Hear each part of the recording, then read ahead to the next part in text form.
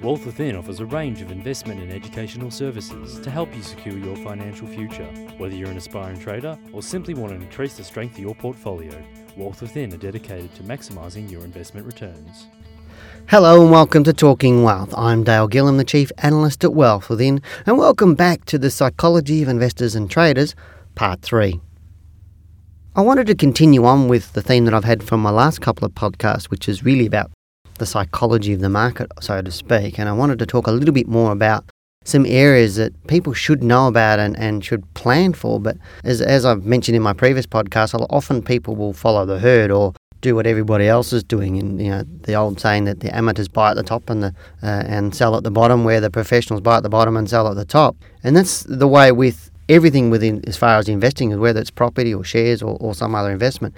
You really want to buy the investment when nobody else does and sell it to somebody else when everybody wants it. Whereas a lot of investors wait for things to happen, and that's part of our security basis. A lot of us want guarantees that we're going to make money. And really those people that have that little bit of bravado in them, that are willing to take a little bit of a chance, so to speak, or buy something when it's not popular, actually get out the best returns. And so it's like, I know several years ago I bought a property here in Melbourne. It was a rundown old property that I thought, well, this is great, I'll put a development on that.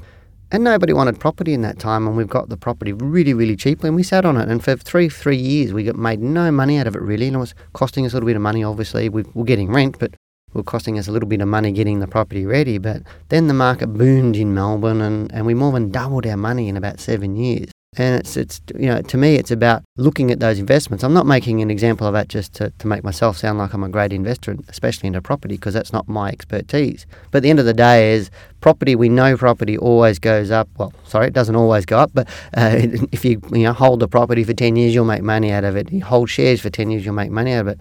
So the whole idea is to buy them when they're down and sell them when they're up higher, because at the end of the day, we need to make capital out of this, or get our capital growing out of the investment, obviously, to build our wealth. And until the money's in our bank account, it's really not ours.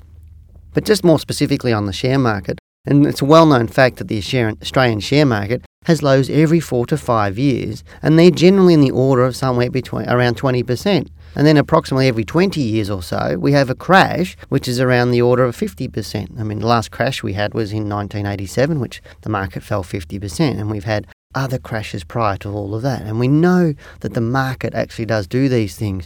But people tend to stick their head in the sand and think, well, it's not going to happen this time, the market's going to go bullish. And right now, here we are in the middle of August. The market's been going up strongly since March. The last 2 weeks it's gone vertical basically, and people are now starting to think, oh look, I'll get into the share market now because it's obviously bullish and it's going to keep going bullish. And those people will get in the market now only to see the market fall over in the next few weeks or next month or two, and then they'll wonder why they bought in, because then they'll start guessing or regretting their decision, or what they call buyer's remorse, because it'll fall away. And the time is to buy when nobody else wants it. To me, in this bull run, the time was starting to buy in that March period and into April, and that's where we were buying for some of our clients, or buying for our clients to get into the marketplace, because that's when not everybody wanted to get in. It's like standing at the MCG on grand final day and hearing the siren going, but you're blindfolded and you don't know whether it's the start of the game or it's the end of the game. And if you're standing at the gate, you want to know which way the crowd's going to go, because you want them following you. So if you're buying a share, you want the crowd coming in behind you. If you're selling, you still want them to coming in behind you. You want to sell before them and buy before them. But if we know that the market has a low every 4 to 5 years, then we can do something about that. So investors and traders that understand this know how to avoid the market downturns and profit from them. And they also understand that investing is about risk, and it's only the investor's ability to manage the risk that ensures that they profit. But this brings up another challenge for investors. The amount of investor has to invest in tends to change their perception of the risk they're taking, and the research and the education required to manage that risk. And I know I talk to people all the time and they say, oh, look, I'm going to trade CFDs. I want to trade CFDs, and can you help me there? And I say, why do you want to trade them? And they go, I've only got $1,000 or $2,000 or $5,000. I don't have much money. So I can use a little bit of money and trade CFDs. To me, that is totally the wrong thinking, because most people don't even have the education to trade CFDs. If you can't buy and sell shares and make money out of shares with your research and your analysis, then you should never ever go to some market like options, warrants, futures or CFDs, just because you've got a little bit of amount of money.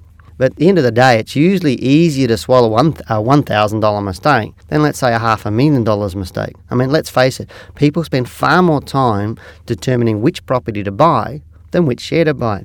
If you're going to spend $500,000 on a property, even though you're borrowing most of it from the bank, how much time do you spend researching your options on that property? How many auctions do you go to? How many open houses do you go to? How many real estate agents do you talk to? How much research do you do on picking on the best suburbs and the best growth areas and the types of things you want? And the answer is always a lot more than what most people do with the share market. But the process taken to invest $500,000 or $1,000, in my opinion, should be exactly the same, as they both represent the same amount of risk in the terms of you're risking a percentage of your money.